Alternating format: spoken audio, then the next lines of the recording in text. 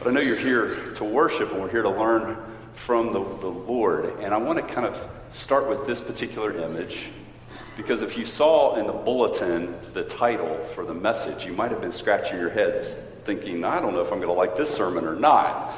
And so let me ask the first question right now. Is that a sunset or a sunrise? Yeah. Wow, we have a difference of opinion. I've heard both in here. And wow, it's going to be a fight. No, that's not a sunset. No, that's a sunrise. I don't know.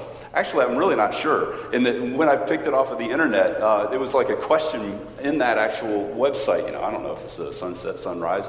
Somebody out there, scientific mind, is probably going to tell me how you could determine which it is right now. But it's interesting. When you start thinking about death, is it good or is it bad? There are a lot of different factors in that, right? Is it good? Is it bad? I've talked with folks who have lived for decades and decades and decades, and they're mad at God that they're still alive. No joke.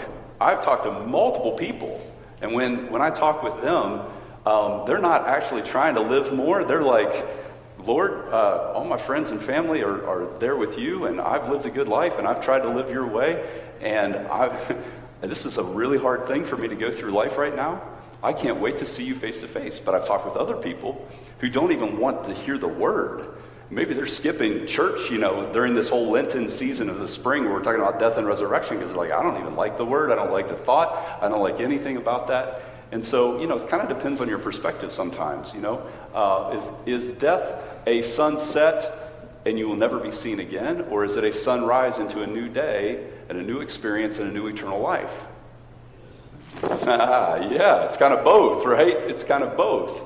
It's the end of this particular physical experience as it is, but the scripture, inspired by God, given to us to help us to understand life right now, says there's a whole other eternal life that we could taste now and start now and then continue on, that will even include the resurrection of our bodies, not exactly the way they are now. When Jesus was raised from the dead, even his own disciples initially didn't recognize him right off the bat, So there was a similarity there, but it was also a little different.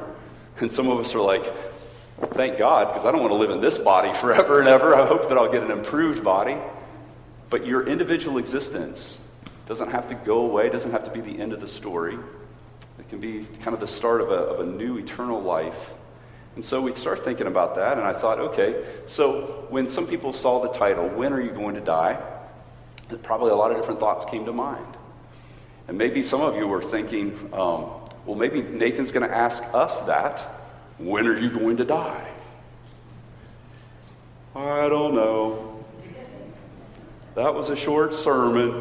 I guess we'll go see if there are more donuts left downstairs. All right, yeah, it could be really short.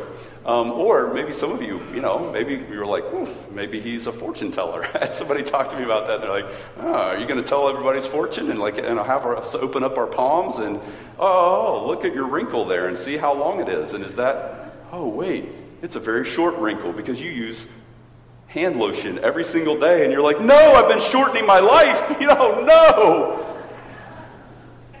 No, we're not doing that. We're not doing that. I'm working off of kind of the double meaning. It's kind of even a double entendre, but it's a double meaning of the word die and thinking about death, because in the Bible it talks about our physical death, but it also talks about death to our sinfulness. I'm going to lean into that today, because there's a way in which you can die now and still be breathing, still your heart's still beating, but you're dead now in a way that actually is very positive. And the New Testament really gets at this from all kinds of different angles. But sometimes we haven't dug in and kind of realized it. But it can be incredibly helpful. And some of the folks that have seen this the most dramatically and it's helped them the most are those that have been the most willing to admit their own struggles. So friends of mine in 12-step programs that have been trying to overcome horrible addictions, some of them have understood this even better than I understood it, and then I learned from them, and then I pass that along to other people because it helped me to live with my own sinfulness and my own struggles. So I'm going to live into that today, because then next week the message is, when are you really going to live? Everybody wants to live well and have help and just have positivity and stuff, and we're going to get there next week. But if we don't first die to some things that are holding us back, then you can't really live to some new things. Some of you remember the movie Braveheart? Every man dies, but not every man really. And you're like, I don't watch movies. Not every man really lives. William Wallace. I mean, that was a real quote from this freedom fighter, William Wallace. Every man dies, not every man really lives. And so we're going to talk about really living a wonderful, powerfully, wonderful, joyful life next week. And we'll taste it this week. But first we got to deal with some hard subjects. So if we think about this whole idea of death and resurrection, the cross, we have a giant cross here. Why? Because death and resurrection is the central focus of our faith. Why do you put it right in the middle? Some churches have Jesus on the cross dying. Well, what's the point? And for you, long-time Christians have been walking with Jesus a long time, you understand the importance of that. That if we don't understand the death of Jesus rightly, then we don't understand his resurrection, nor do we understand the eternal life that you and I can have right this minute. It's all over in the New Testament, including 1 Corinthians 15:14. I've mentioned this before. If Christ has not been raised, our preaching is useless and so is your faith. That'd be a wonderful thing for us to repeat like all together. Let's say this together. If Christ has not been raised, our preaching is useless and so is your faith. Now I have contemporary pastor friends that would disagree with this and would say, no. If Jesus was just a really good guy and he died on the cross, just kind of it's tragedy, but he's just misunderstood and there is no resurrection. I can still preach about that. I can still help people to have hope and that kind of stuff. I understand that point of view, but that's not biblical at all. Like the whole New Testament, you might as well just kind of like throw that away if the resurrection of Jesus isn't essential to our faith. Paul's leaning into this saying, look, if Jesus hasn't died and then raised from the dead, all the self-help and positive thought that you want to have is only going to work in this life, and then you're going to be in a box in the ground, either a big box or a little box, and that's it. Had a nice positive thinking life, but that's the end of the story. And some philosophers that are atheists and some scientists have looked at this that are atheists and they've said, well, you don't really have a real good reason to be positive. And they're right, if that's it. And so in the New Testament perspective, Jesus' resurrection from the dead is essential, and it gives us hope, both for our bodily death, but also this idea of death to sin. In the book of John, chapter 11, Jesus, even before he died and rose from the dead, he told a lady, I am the resurrection and the life. The one who believes in me will live even though they die, right? Jesus is like, look, there's an eternal life that begins now, and even when you physically die, that's not the end of the story. It keeps on going. You taste it now, you have it in full later. Paul said it's like looking at a mirror that's all dirty, and you can kind of see your face in there. You kind of see it now, but eventually that mirror will be cleaned off, and you'll see yourself better than you've ever seen yourself before.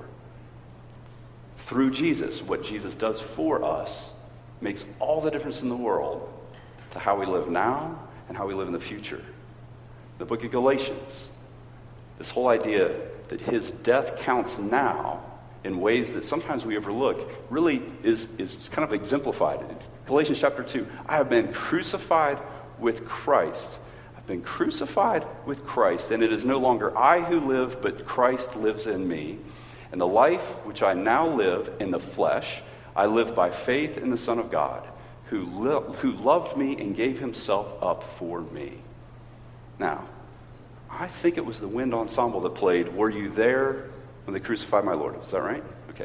Were you there when they crucified my Lord? Were you there when they crucified my Lord?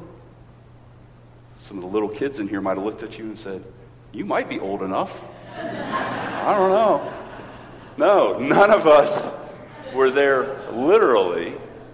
And yet, this New Testament is clear that we were crucified at that time. Not only were we there, we experienced it because Jesus did it for us right then.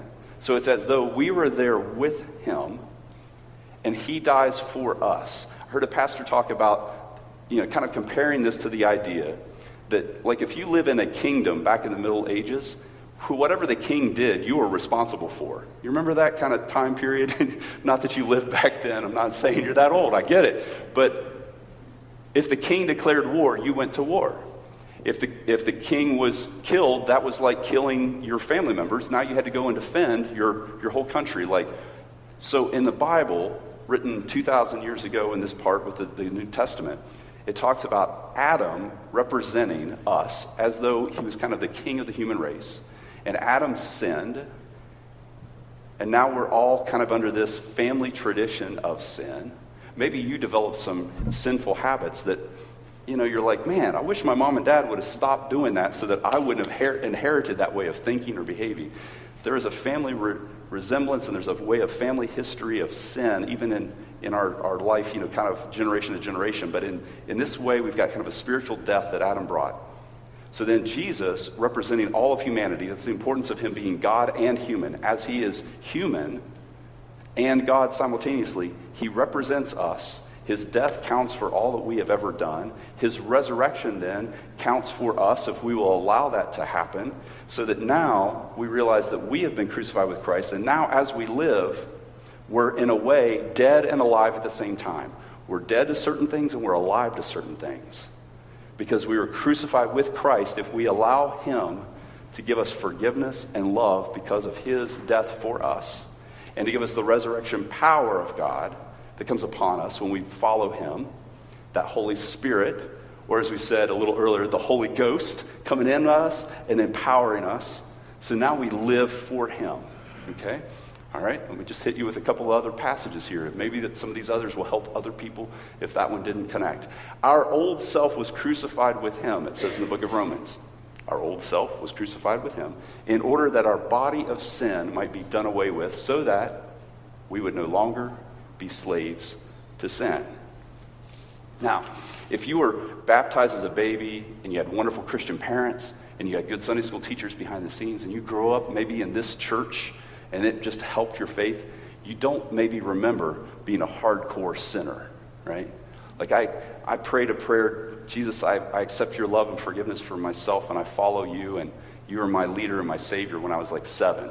That doesn't mean when I was 6, I was like, selling drugs and assassinating people and stuff. Like I didn't have this crazy dramatic change. However, that body of sin has always wanted to resurrect itself and kind of drag me down. And some of you longtime Christians, you know that feeling.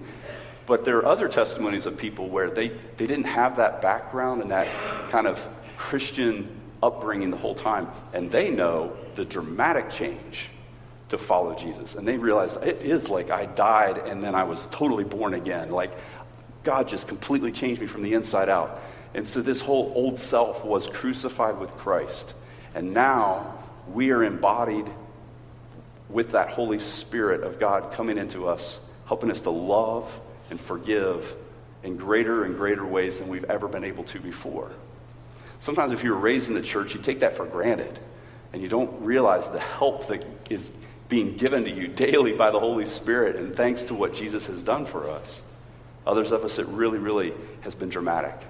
Another passage, 2 Timothy 2, verse 11. It is a trustworthy statement, for if we died with him, we will also live with him.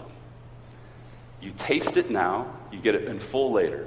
You died with Christ now, you start living for Christ and with Christ in you now.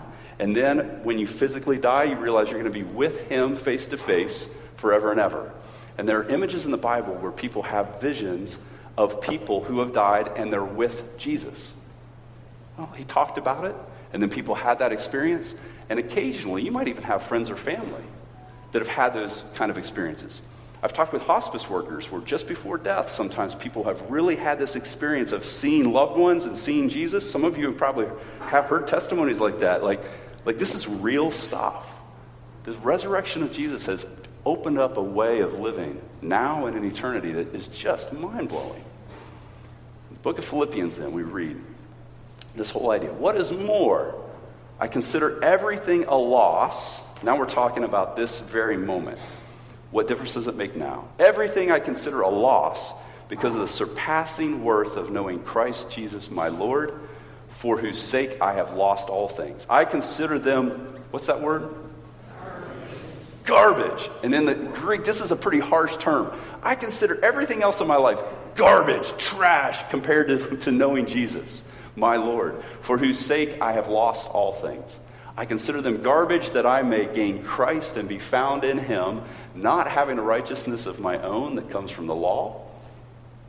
When we had our confession time in the bulletin, and we're reading that, pride, I'm great, I'm so holy, and I'm better than everybody else. And Paul's like, look, I used to think that way, and then I realized that's garbage. I had to get rid of that kind of thinking because I'm just as bad as anybody else. I need forgiveness. I need to be able to follow God. Or maybe we're living for garbage. We work overtime to be able to afford stuff that eventually is going to waste away. The house someday will be torn down. The car's going to wear out. The stuff that we loved might be passed down a couple of generations, and then somebody sells it on eBay, right? I mean, you just can't get obsessed with the stuff of this world. You use it for good. You use it for what Jesus wants. But you kind of consider it garbage because if you let that be the main thing that you live for, it's going to wear out, it's going to waste away. And when you're in a big box or a little box, it's not going to matter, amen? What will matter is that investment in Jesus Christ and the people around you, helping them to know Jesus. I want to know Christ, yes, and to know the power of his resurrection and participation in his suffering, becoming like him in his death. This is the passage I talked about last week. That's the whole setting of this. And so somehow attaining to the resurrection from the dead. I'm just going to thirst for it. I'm going to make every effort to know Jesus, his power of his resurrection now, that I can taste now and help me now, and then forever and ever. Amen. So I will count myself dead to sin, but alive to God in Christ Jesus. Let's make it personal, and then I'll lead us in a prayer time. Okay, let's make this personal. Dead to sin, alive to God in Christ Jesus. Dead to sin.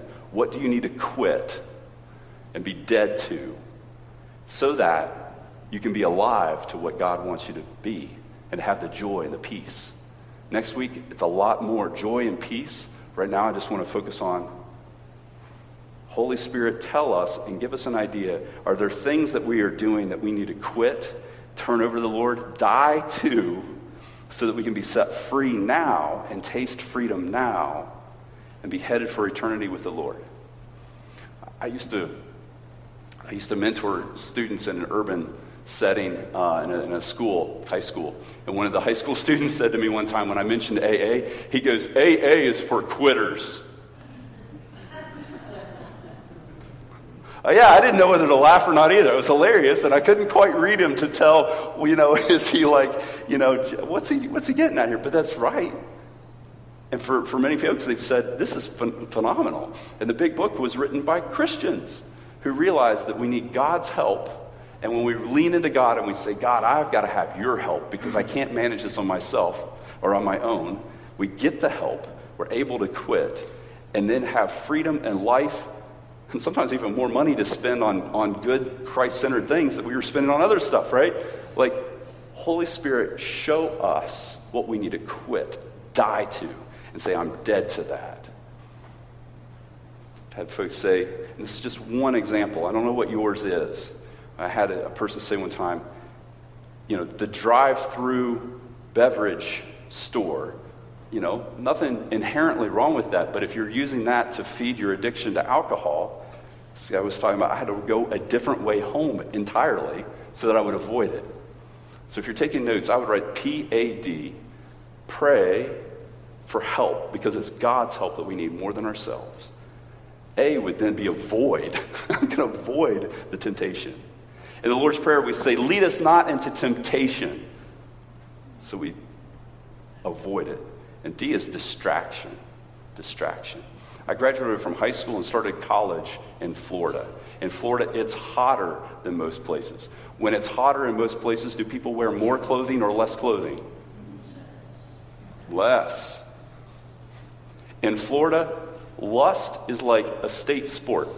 Like, you could have like a competition on lust, and it's like, and in that environment, you have to start distracting yourself. You pray, God, all right, bless that person. I don't want to lust. I'm going to try to avoid situations, but sometimes you just can't avoid it, right? Sometimes Satan's sneaky, here you go, here it is. And now I'm going to pray, I'm going to avoid, and now distract. Okay? Look at something else. Look at something else. I have a friend who's like, I've got to stop having my phone in my bedroom at night. Literally. Adult, saying, I'm going to keep it up because it just is a temptation. It's not good for any number of different reasons. You distract your mind then. If you can't avoid it, you distract. Back to a prayer of God, God help me. So next week, we lean into this whole idea of being alive to God in Christ Jesus. The fruit of the Spirit, the scripture says, love, joy, peace. Would you like more love in your life, joy in your life, peace in your life? Patience, forbearance, goodness, gentleness, self-control. I need more self-control. Where does it come from? God. As I die to sin, consider myself dead to sin and alive to God. So here's the way I'm going to pray. I want you to think of something you need to die to. Stop trying to manage it because it's unmanageable. It's dragging you down. It's dragging you away from God or into some kind of pattern of negative living or whatever. You think, okay, I got to die to that. I'm not going to negotiate with it. I'm not going to try to manage it. I need to die to it. And here's the prayer. Let's pray. Jesus, some of us are thinking, that list is long. There is so much I need to die to because I am just enslaved in sin. I pray that they would identify with you, Jesus, in this moment and die to that sin just entirely because you on the cross destroyed its power over their lives. So may they die now to sin and be set free from that by your power, Jesus, as you died and rose from the dead and canceled that debt, paid that penalty, and broke the curse. May they be set free this day. May this be their spiritual birthday. For the rest of us, when we think of that one thing that just is eating at us that we need to die to, we can't manage it on our own. Jesus, give us the power to be able to be set free from that and to die to it. And as we think about that temptation, to be able to say, you are dead to me, temptation. You're dead to me. I died in Christ, and I am alive now because of his resurrection. I call upon his power and the power of the Holy Spirit to break that and to set me free and help me live in joy. May it be so in the name of the Father, the Son, the Holy Spirit. God's people said, amen. Amen. Let you pause just for a second, thinking about that. Maybe some of you are still praying. Maybe some of you want to have people pray with you. We'll have people in the corners, prayer team partners. Would you raise your hand if you're going to be a prayer team partner? We've got them here and here. They're going to be over here. And then even if you need to go into the prayer room and pray after the service, that's fine. But they'll still be right there in these corners. I'm going to invite you prayer partners to come forward as the rest of us also stand as we sing together and praise the Lord together. Victory in Jesus. Could there be a more appropriate hymn? Victory in Jesus. Let's stand as we sing together.